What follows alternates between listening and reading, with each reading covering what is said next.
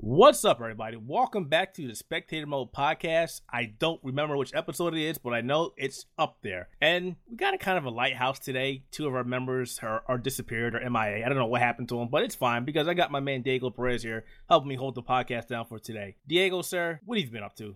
We've been over this, video games. Yeah, I know. We started recording the podcast and then we realized the podcast was not recording. So this is take number 2. So unfortunately, I have to make him repeat everything that he just said, but he's got this. Yeah, so I've been playing a lot of games, primarily Fire Emblem Three Houses, and I don't want to talk too much about it because the folks at the Nintendo Entertainment Podcast probably talked a lot about it, but They won't shut up about it. yeah, I'm still going to say quite a bit about it because I've sunk about 35 to 40 hours into it. It's really good. I'm liking it a lot. I've only played the 3DS Fire Emblem games, and I've only finished Awakening. I didn't finish Fates, even though that wasn't that great. But Three Houses, I'm liking it a lot so far. It's my favorite Fire Emblem of the ones that I've played, but I'm finding it really easy, which is weird for me to say because I'm normally not the greatest at strategy games. But it's like I said, almost 40 hours in, and I haven't lost a single unit. Because the game is really beginner friendly. It does a lot of things to make it really easy. It streamlines a lot of things. You can turn back time if you make a mistake, which I really like, even though it makes the game super easy. Like if you lose a unit or somebody is in a bad position, you can press a button and rewind the past few turns, and you can upgrade this ability as the game goes on. It's ridiculous. I think I have it to I can go back 10 turns if I want. Stupid, because most battles only last around 10 turns, so I can undo pretty much anything. Wait. So, is there a difficulty mode in this game? Excuse me. And you can choose normal or hard, and if you don't want permadeath, you can turn that off too. Whoa, there's permadeath in here? Well, that actually sounds pretty cool. I have to give this a try. Yeah, that's Fire Emblem's big thing, is that you grow attached to your units or whatever, and you spend a lot of time with them, but if they fall in battle, they're gone for good. My dear sir, let me introduce you to a game. I'm pretty sure you've played it. A game that has driven me crazy and mad. That game is called Darkest Dungeon. Now, when you say you grow attached to people in your squad and then they die, I played that game nonstop for months. And I literally went apeshit because I would grow attached to this character, build them up, and then go into a dungeon, and the game would go, yeah, that ass is dead. Forget this. Sorry. Sounds like that. Not as punishing as Darkest Dungeon, but yeah, the same principle still applies. Is if you lose that character, you don't lose them permanently. It's just they can't participate in battles. If they're like story relevant characters, they'll still show up around the hub area, and you can talk to them and develop their support relationships and things like that. But as far as using them as a unit in battle goes, you can't do that anymore. Oh, well, they're still around. They're just useless. Okay, well, that kind of makes sense. Because a big part of Fire Emblem is it's only really just a half strategy game. The other half is like a life sim kind of deal. Because the way it's structured is you're a professor at this military academy, and you have your class of students. And at the end of every month, it's on a persona-like calendar system, which I really like. And at the end of every month, there's a big mission that advances the story, but you have weeks in between those big missions. So you have free time. One day every week, you have a day off, and you get to spend your time going around the monastery that all these kids are at. Do a certain amount of actions, like in Persona, how if you spend time with somebody, it uses up your action for the day. But in Three Houses, you get it increases more as the game goes on, but you can go and visit with your students, spend time with them, even kids that aren't in your class. And if you hang out with them enough, they'll join your class. But you can socialize with people and develop their support ranks. That in turn will make them do better in battle with each other. And there's other stuff too, like you can go fishing, you can have lunch with your students, you can acquire practice. And everything feeds back into the core strategy gameplay because it upgrades your units. But you spend a lot of time in this monastery, and you really get to know your units, which is what I really like about Fire Emblem. And I feel like they nailed the cast of characters this time around. So plus, basically, the game is really different depending on which house you pick. There's 3 houses. So you're basically saying that Nintendo has another hit on their hands. Oh yeah, no, for sure. This is the best game they put out in a while. Whoa, it's wait, really good. Better than Smash? Well, I'm biased, obviously, but it's up there. They're very different games too. We need Tyler in here, Tyler and Todd, so they can start going at us. Like, wait, you're saying it's better than Smash? Because I'm pretty sure. Well, I don't know. They've been talking a lot about Fire Emblem as well, so it kind of makes interesting. I would have to talk to those two. I get, like I said, I have the game. I have not played it as of yet. I'm probably going to soon, but I'll get into that eventually. That said, I have to ask because who I am. How is the performance on the Switch? Okay. Performance-wise, it's actually not that bad. They're graphically, I mean, it's on the Switch, so it's not going to be 4K blowing your mind graphics, but it's the job done. There's a lot of jagged edges. I don't think there's any anti-aliasing in this game actually. Oof. But it runs well for the most part. 30 frames per second locked. It dips a few times, but it's a turn-based strategy game, so it doesn't matter too much. But if you're a performance snob, which I know the both of us are, it won't turn you away. Well, I'm not too concerned about that. I obviously, you have compromises when you have the Switch, and the Switch has had a lot of visually impressive games. Super Smash, Fast RMX.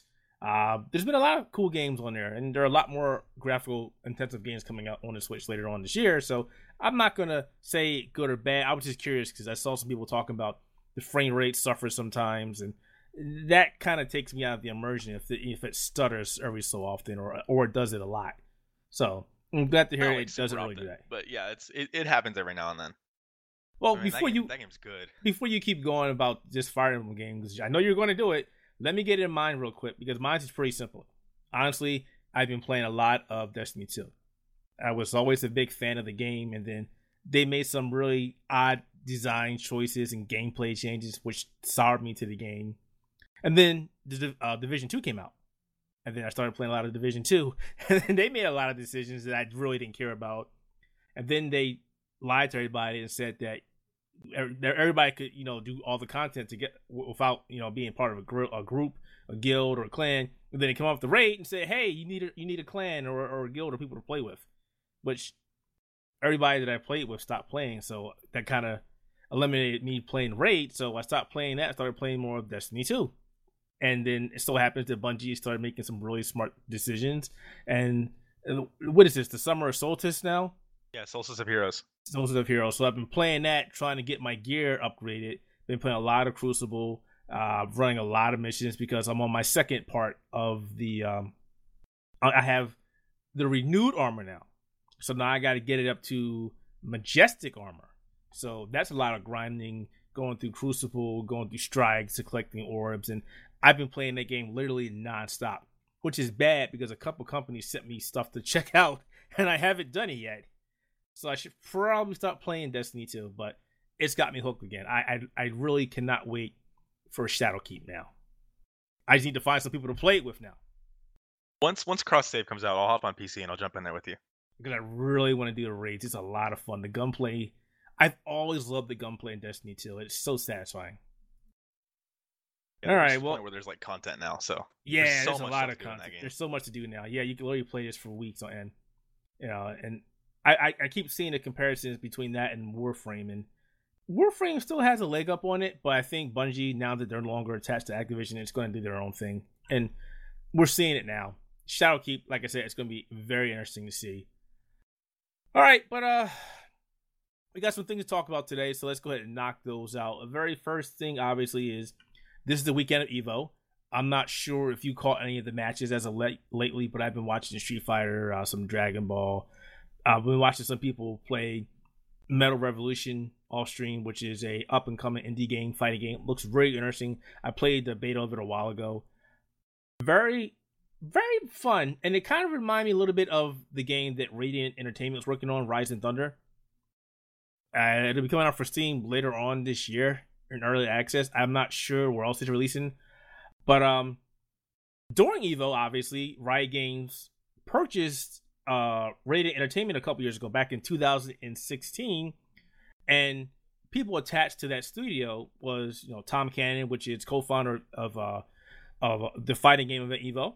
He's well known within the fighting game community. Him and his brother also gave us the GGPO, or Good Game Peace Out, which is a great middleware client that helps remove lag and make fighting game sessions a lot better. And during the stream, the EVO stream, he mentioned that Riot Games is working on a fighting game. He officially announced it, which is great because we kind of figured that Riot purchased Radiant Games for their expertise. And now, 3 years later, 2.5 years later, we finally have an official announcement that Riot Games is working on a fighting game.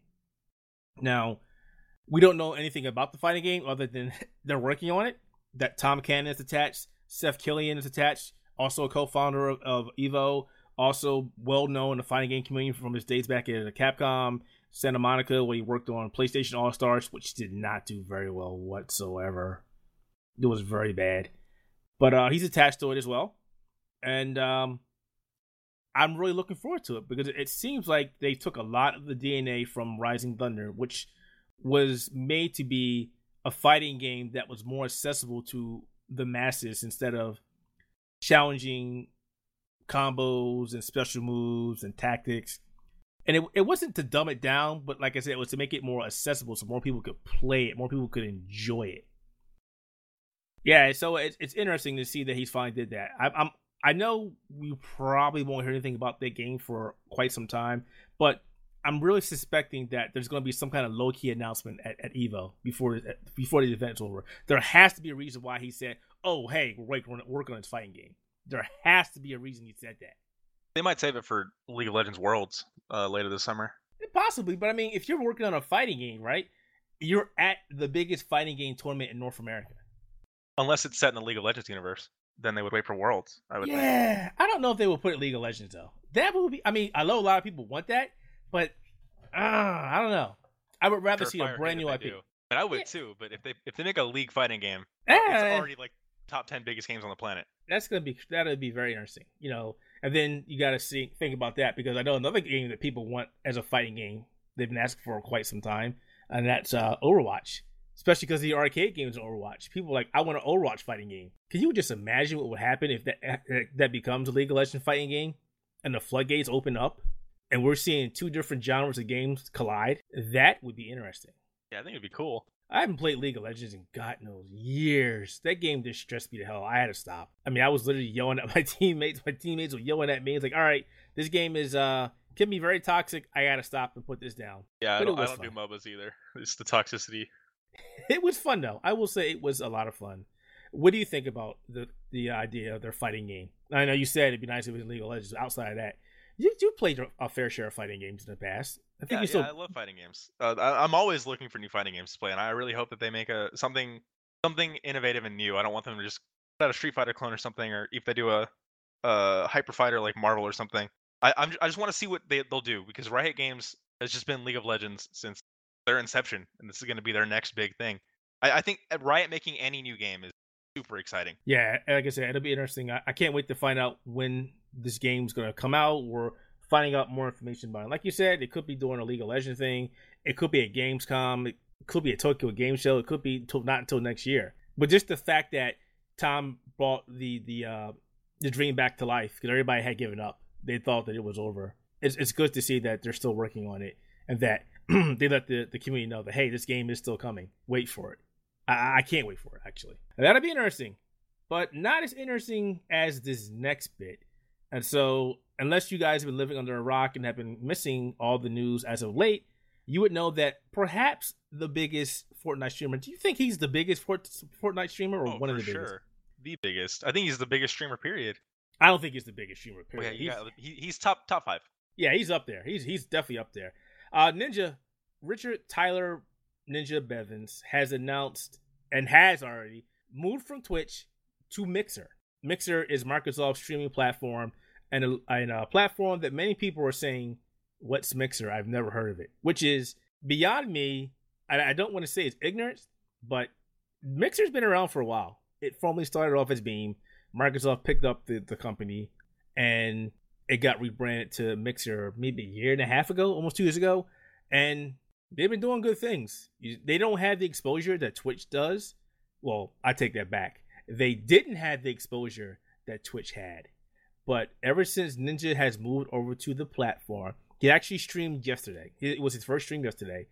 It's been going crazy. People are still talking about it. His stream yesterday, and I've been on Mixer for a couple of years. I don't stream that much anymore. I'm trying to, but ever since his stream started yesterday, what was it yesterday? Day before yesterday.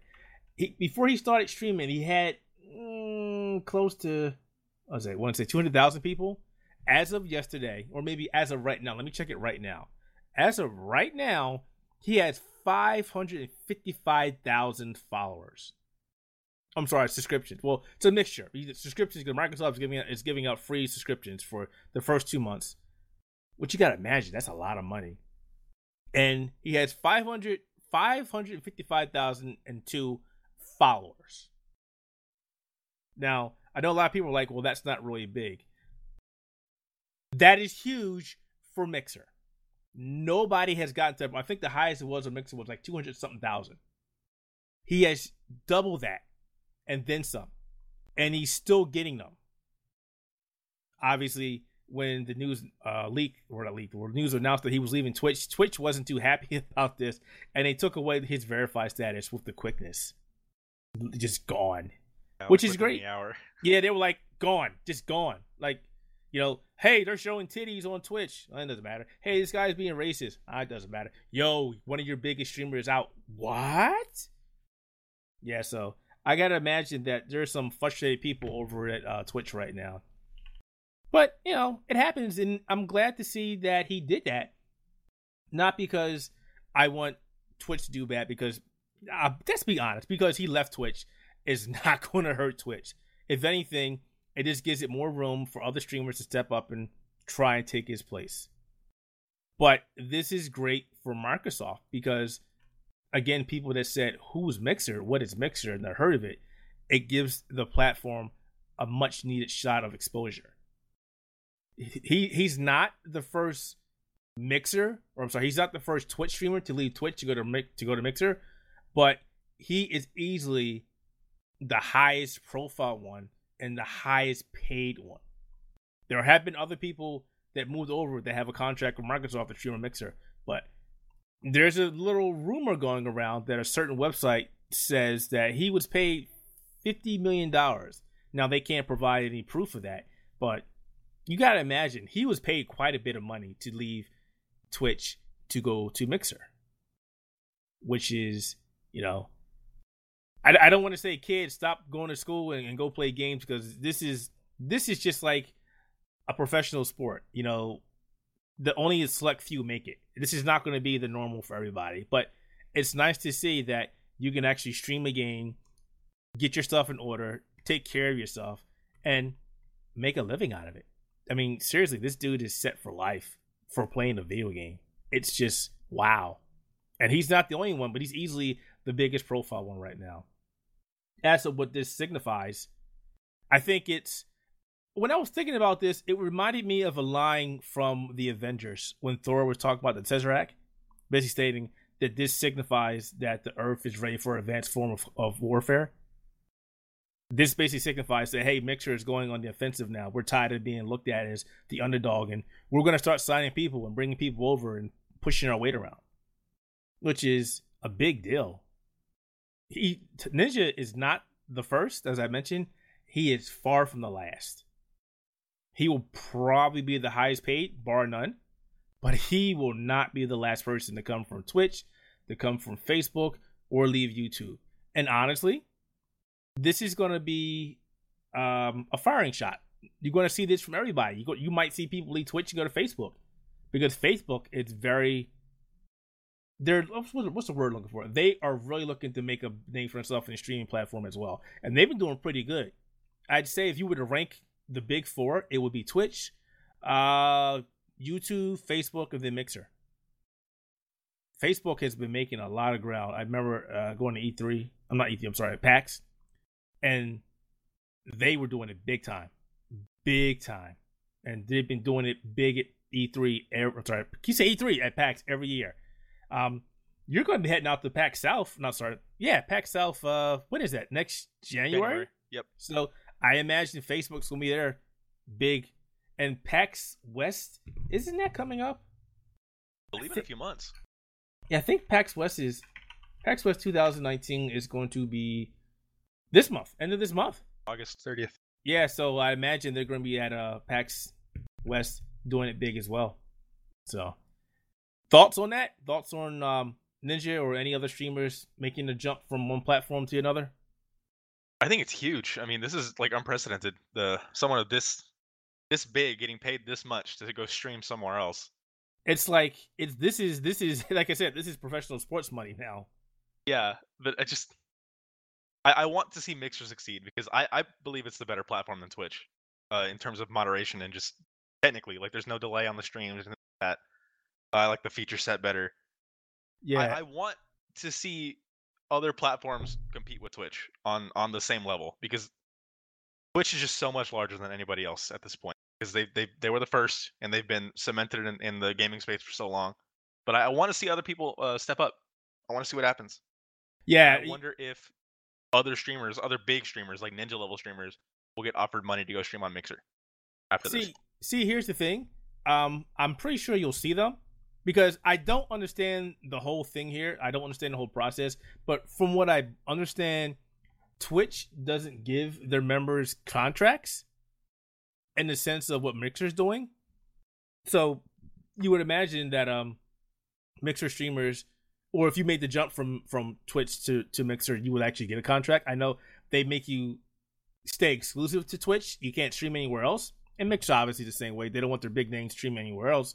But I think this is the first time that somebody, or second, another streamer on Mixer got a contract as well. I don't know how Twitch does it, but I saw some people talking about that they don't really give them a contract. I would imagine that they're thinking about changing that up now because Microsoft has Ninja locked up for God knows how long. A couple of years easily. He's a Microsoft property now. Yeah, pretty much. Yeah. And you're going to see him a lot more. You're probably going to see him at every E3, if there's another E3. He's for sure promoting Halo. Yeah, he's definitely doing. Yeah, he's doing Halo Infinite and the new Xbox. He, for right now, is the face of. He will be the face of Xbox, hands down. Microsoft knew exactly what they were doing when they did this. But yeah, I would like to see a lot more people make the jump. I do agree with you. The reason why I stopped streaming on Twitch to go to Mixer is because I like the feature set. FTL is actually great, but Mixer did it first. Twitch caught up. Mixer did the co-streaming thing. Twitch copied that. And when I went to E3 a couple years ago, I actually met some of the people from Mixer, some of the developers, and they were really cool people. And we sat there and talked for a couple hours about the technology, why they did it, what's going on, their plans for the future. And it was an interesting talk. And it was just like, wow, these guys are actually really cool. And like you said, the moderation, Mixer is on point. They have been on point for a while. And it's actually kind of funny because now people are complaining, like they're complaining about the ratings and how much skin you can show. And I'm like, but they did this like 6-7 months ago. But all of a sudden, because Ninja makes the jump to Mixer, all of a sudden it's a big deal. It's like, where were you at when they were doing this before? Oh wait, Mixer wasn't a big deal then, but now it is. Now you gotta complain. It's kind of funny, but yeah, this war, it is definitely a war now. It's gonna be very interesting the next couple of months to a year to see what Twitch does to keep their members. And you know what? Here we go. I'm gonna be asked right now. Twitch can keep their toxic streamers. They can keep them all. I don't want to see them on Mixer. I don't think Mixer will let them come over. I think Mixer is very selective about who they want being the face of their platform. I don't think like someone like Dr. Disrespect would be big on Mixer at all. I don't think they would allow him to grow to where he's been on Twitch. I don't think they would. You think of it this way: there's a lot of people that aren't really fans of him, and to think that if they brought him over, there would be an issue with not just the streamers but the viewers. I'm pretty sure he would get his people really quick, but I don't think Microsoft would bring him over. But there's also a downside to this. And the downside is pretty much this. Mixer is owned by Microsoft. Twitch is owned by Amazon. You can stream natively to Twitch from your PlayStation, from your Xbox. You cannot stream natively to Mixer from your PlayStation. Ergo, there is a problem. You need a capture card. Sony will likely not put Mixer onto the PlayStation, because it is owned by Microsoft. Even though that might change. We don't know. Yeah. I think with the launch of the next generation of consoles, it could happen. That's what I wanted to ask you about. Like, if you think there's got to be a chance, right, of Mixer functionality being built into the PlayStation 5. Okay, so we talked about this. We talked about this when I talked to the Mixer developers, and they said they were 100% on board on doing this. And somebody else talked about this about a year ago from Microsoft saying they would like to see this. But yeah, that's Microsoft with all their services. They're open to any platform. It's just Sony's the problem. Yeah, Sony is the one that has to decide if they're going to do this or not. And I think it would be silly for them not to do this. They would not lose any money. They have no stake in this whatsoever. And it's not like they're losing money. It's like this. You buy the new PlayStation, or they can even patch it to the PlayStation 4. It's just a damn service, right? You buy Fortnite, or you don't buy Fortnite, you buy, I don't know, whatever. Say you bought Tekken 7 on PlayStation 4. I want to stream the Mixer. Okay, PlayStation, what's stopping you from doing this? There's nothing from stopping you from doing this. You don't make any money from Twitch. You don't make any money from YouTube. What could literally stop you from doing this? Other than pride? Nothing. You're using Microsoft Azure for your whatever cloud stuff you got going on. A Microsoft product. Why not put Mixer on the PlayStation? Chances are you're going to be using Azure for the next PlayStation. So you're using Microsoft services and their APIs already. Why not do it for your streaming platform? I think the PS5 will have it built in. Like, there's no way. I think Mixer's gotten large enough to where it needs to be a thing now. It needs to be. It really needs to be. And I'm just looking at the numbers right now because I always look at the discrepancies between the amount of streamers and views on Mixer between Twitch, because it's curious. I mean, Fortnite's got 10,000 people right now because Ninja's not streaming, but there are still the people on Mixer that are still streaming the hell out of Fortnite. And I will say this, I'm gonna say this, and I've said this from Mixer since day one. They really push the games like Fortnite. You know, like they push Fortnite, they push Apex Legends, they push the hell out of PlayerUnknown's Battleground, Paladins. They push those, and I do think they need to make some room for other types of games as well.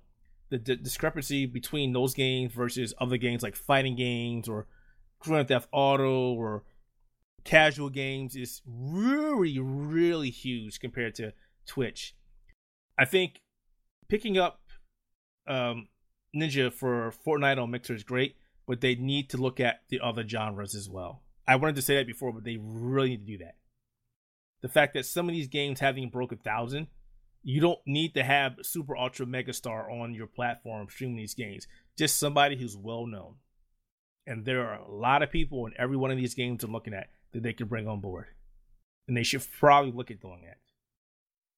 But other than the fact that it's not on PlayStation, there's also a lot of streaming clients that don't stream to Mixer. One of them being NVIDIA and GeForce. It does not stream to Mixer. And I've been calling them out for months like, hey, NVIDIA, why don't you do this? Hey, NVIDIA, why don't you do this? And I started doing it again last couple of days.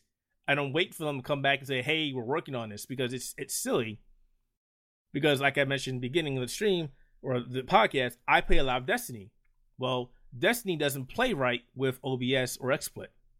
So in order to stream it, you have to either, or record, you have to put it in window mode or full screen mode.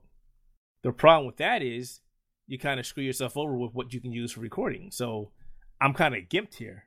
I can't stream the Mixer unless I put it in window mode. And if you put Destiny 2 in window mode, it drops the performance down, which I don't really care too much about. So hopefully this also makes more, I don't know, what's the word I'm looking for? Applications support Mixer a lot more than what they do now. That would be still growing. I mean, they only rebranded as Mixer a few years ago, and it's still a really, really new service compared to Twitch, and Twitch still has the overwhelming majority of the market share. But I think we're finally reaching that threshold, especially with this Ninja thing. That Mixer, it's going to become the big number 2. I don't think big number 2. I think it's going to stand right next to Twitch in a few years from now. I think it won't be like 90% Mixer, 10%, 90% Twitch, 10% Mixer. It'll be almost 50-50. So you're thinking Facebook and YouTube won't be in the picture at all? YouTube gaming and YouTube streaming has they missed their window. Yeah. Facebook, I see Facebook existing in its own space, because when like the Twitch audience and the Mixer audience think of streams, they don't normally go to Facebook, but for like the super casual audience, they will go to Facebook gaming. And I have some friends who stream who have a lot of success on Facebook gaming. Yeah, that's what I'm saying. They've been doing they've been coming in hard. But I think Facebook and YouTube have to overcome the thing that they're not gaming brands first and foremost, whereas Twitch and Mixer are. So I know a lot of streamers don't want to get invested in those platforms when there's going to be an afterthought compared to the main videos on YouTube or the main social network part of Facebook. You're right. They're still popular services, no doubt, but I think Twitch and Mixer are the two to watch. I mean, like I said, I really hope the Mixer does well. really like the platform, and like I said, the moderation is great. The community is completely different than what I've seen on Twitch. People are helpful. You've got some people that are rude, but for the most part, the people on Mixer have been really nice. So I'm hoping this continues. Yeah, like Mixer chat is really nice. Twitch chat, like I turn it off for every stream I go to. It's a cesspool. It is the worst place on the internet. Mixer's nice. I can't look at Twitch chat, especially when Evo. It's off. Evo has it in sub only mode, and it's still bad. Yeah, it is. Unfortunately, it really sucks. All right, well, let's go ahead and move on to the next topic, because this is one I actually want to talk about.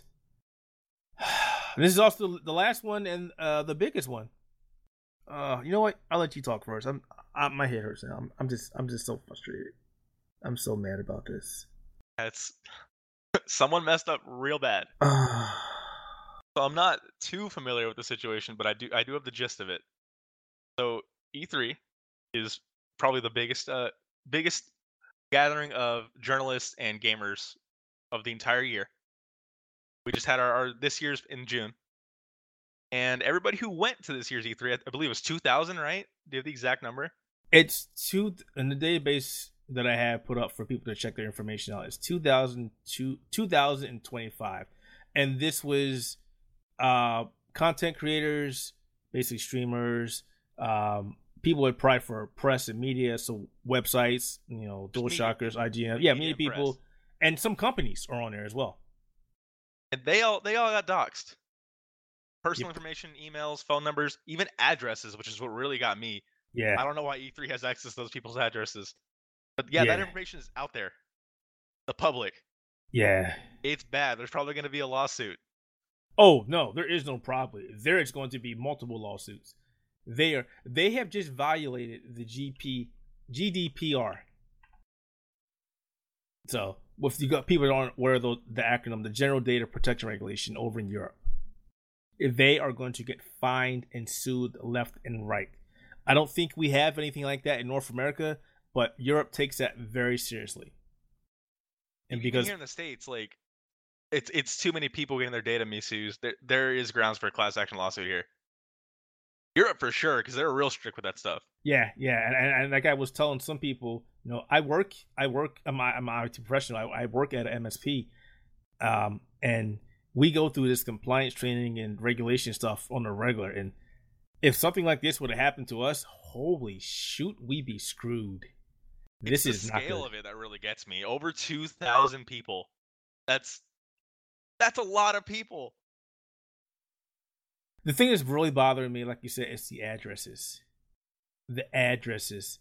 There are people, there are content creators, there are media professionals that like to be anonymous. They don't want people to know who they are because either they spark controversy, or maybe Gamergate, or people just don't like them, or people have a stick up their ass because of something they said, or et cetera, et cetera. And if they get a hold of this list, they now have their information. And I feel really bad for the females that are on here. Oh my God, this is especially the female streamers who do so much to keep their names and stuff, and their addresses and personal information off the internet. And now it's like, hey, if you apply for E3 Pass this year, you're on this list. Yeah, this puts a lot of people in danger, real, actual danger. Yeah, it does. There's some messed up people out there, especially in the gaming industry. Oh my God! All it takes is one. So this actually developed a bit more. So looks like the ESA has been sending people emails about it. Somebody sent one to me, and it says, "Registered E3 journalist. The Entertainment Software Association was made aware yesterday of a website vulnerability on the exhibitor portals section of the website. Unfortunately, a vulnerability was exploited and that list became public. We regret this happened and are sorry. We provide ESA members and exhibitioners a media list on a password-protected site so they can invite you to E3 press events, connect you with interviews, and let you know what they are showcasing. For more than 20 years, there has never been an issue. When we found out, we took down the list and ensured it was no longer accessible on the E3 website. Again, we apologize for inconvenience, etc., etc., etc. We've taken steps to ensure this doesn't happen again." Okay. Couple issues I had with this. One, there's nothing you can say that can fix this. The list is out there. The fact that the list has been archived, and as of this morning and this afternoon, I could still download that damn list. I contacted several websites and saying, hey, you should probably take this down. And I can still download the list. I just downloaded the list. Yeah, this information, it's never going away. It's going to stay out there, no matter how hard they try to erase it. I mean, somebody will hold on. I guarantee somebody is physically, they printed it or something. It's backed up somewhere. Yeah, it is. And I really have a beef with this because some people... Okay, so the person who brought this to light has been known to be part of the Gamergate movement and has caused issues for journalists in the past and doesn't have a really reputable name. Okay, I get that. And I really don't care about that right now. The fact that this person brought this to light and followed appropriate steps to tell the ESA that, hey, this list is out there, this link is accessible, and didn't hear anything back, I think this person made the right call by calling the company out. Now, there are some people who don't agree with that and are calling her random names, saying it's her fault that she opened her mouth and that now everybody knows about this list.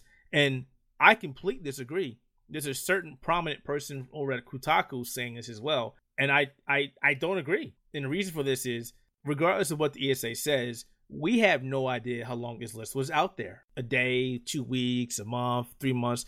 E3 was at June. We don't know if that list was made available before or after. No idea.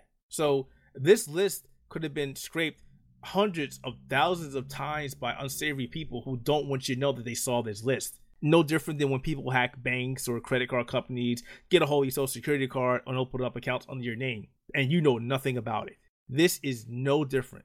The fact that she called them out and made them take the link down makes that person a hero, not the cause of this issue. Had this person said nothing and probably just download the link and use it for their own purposes, we would never know. This would still be going on. So yeah, the people that are taking hot takes on this and saying that this person is responsible are clearly in the wrong here. This is not how this worked. It's called whistleblower for a reason. They did a good thing. And the fact that this person was responsible or part of some stuff that they should not have been in the past, what's any different than a criminal going to jail for a crime, reforming in prison, and coming out and can't get a job? I mean, come on. Because they did something bad, they can't do something good? That's kind of hypocritical of people, I think. Yeah, so long as this person took the necessary steps and alerted the ESA and said, hey, there's a breach here, you need to fix this, they can call the company out if they want. Like, they did. The only people that they alerted to this issue are not the ones that are going to abuse it. Like, right. The video they put out that alerted like the general public that, hey, there was a breach of and everybody got doxxed. They're not the ones to worry about. It's the people who have known about it before. And I guarantee you they were not the first to find the video. Oh, they were hell not the no. first to find the document. People have had this before. That's scary to think about. But yeah, it has been 2 months since E3. That's a while. Yeah, and we have no idea how long this list has been out there. The information that I saw on the list had 3 dates on it, and they all were before E3 even happened.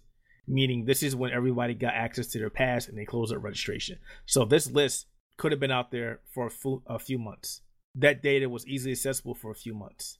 And God knows what possessed this person to click on this link in the first place, but I'm glad that they did. Granted, we're not on there, but there are a lot of people on this list, and shit's about to hit the fan for these people. Really bad. And I feel bad about that. You know, it's... Yeah, this is a lot bigger than I think people are realizing at this point. We're in a day and age where credit card companies and banks and everybody are getting compromised and breached on a daily basis. And now we got a video game organization that's also getting, for one reason or another, are also now part of an issue. Suffice to say, these lawsuits, there may not be an E3 next year or the year after. Because, 1, they might get sued out of existence. 2, you've lost all trust. All trust. Gone. Completely gone. And it also makes it worse for every other organization that does the same thing. PAX is going to have a hard time for PAX South, and probably people are already questioning them. So how is your process any different than theirs for PAX West, which is this month? New York Comic Con, any other major event now. This is going to light a fire under everybody's ass, and unless you don't care about your security and your confidentiality, you're going to start questioning these things. Every big gaming event, geek culture event, and beyond that collects its information is going to be on blast. People are going to want to know, what are you going to do with this information? Why do you need this information? Why do you need my home address? Why do you need my phone number? It's going to be a disaster. And honestly, I mean, I don't know how this happened. I don't care how it happened. I would love to see it get, wrapped up and really nice and with a neat bow, but this is not going to happen. And I'm really surprised. This situation's going to drag on for a while. And I'm really surprised that big websites and big organizations have not reported this. I don't understand this. I mean, because I look at this link and there's like people from ABC and Newslink and stuff on there, and they have to know what's going on. I mean, if you pay attention to Twitter and to Reddit and everything else, you know that this is happening. Why are these big companies, why are these organizations not saying anything? Yeah, this is like huge. This is like real news, not video game news. Yeah, this is big. This is a breach. Your personal information is not out there, guys. It's I really don't want to think about it because it's really horrible and it's frustrating. It really is. I mean, I'm just glad I didn't sign up for it this year. I mean, granted, my personal information, my address is on my website, but I'm also not one of those people that care that people know where I'm at. Here I am, but like again, there are people that like to be anonymous on the internet. And if you sign up for E3 this year for a media pass, that's gone, completely gone. Yeah, I'm really curious to see if this conversation is going to pop back up next year before E3 2020. I'm sure it will, but I wonder what effect it's going to have on the show. Like I said, if they don't get sued out of existence, they're going to have to prove to everybody that they're responsible. I honestly wonder if like a major press outlet next year will just boycott it and refuse to go. Which I think on any other year it could happen, but next year is going to be the year we see next gen consoles. So I think as harmful as it potentially could be, that these outlets are still going to end up going just to cover that, because that's going to get headlines and clicks. Well, here's the problem: the damage has been done. The people that went to E3 this year, I mean, it may suck saying this, but the people that went this year, that got past this year, that are going to sign up again next year, had they not known about this, your information is already out there. So does it matter? Somebody knows where you live already. Does it matter? You're going to get up and move? Are 2,025 people on this list going to up and get different phone numbers and move to different locations? No, they're not. So those people that are exposed, yes, it sucks they were exposed. It's not going to change anything for them. For those who have not went to E3 yet, yeah, that's going to be a problem. The process needs to change. E3 is going to have to stop taking as much information as they need. And I get it. Some of this information is relevant. Like, they want your home address because maybe they're going to they send you the mailings, they send you the packets. You might be getting something special from an exhibitor or something. I totally understand why you asked for that, but the way you've handled it, no, you can't be trusted. There's going to be a lot of problems when E3 comes up next year, if there is an E3 next year. I mean, there has to be, because you're right, the new PlayStation, the new Xbox. What would be interesting, though, is if these big companies decide they're not going to go. What would happen if Nintendo says we're not coming, if Microsoft says we're not coming, if Sony says we're not coming? And they very well Sony pulled out this year. They could do it again. Microsoft does their theater. They already do their big thing there anyway. It would Nintendo's only there in spirit, pretty much.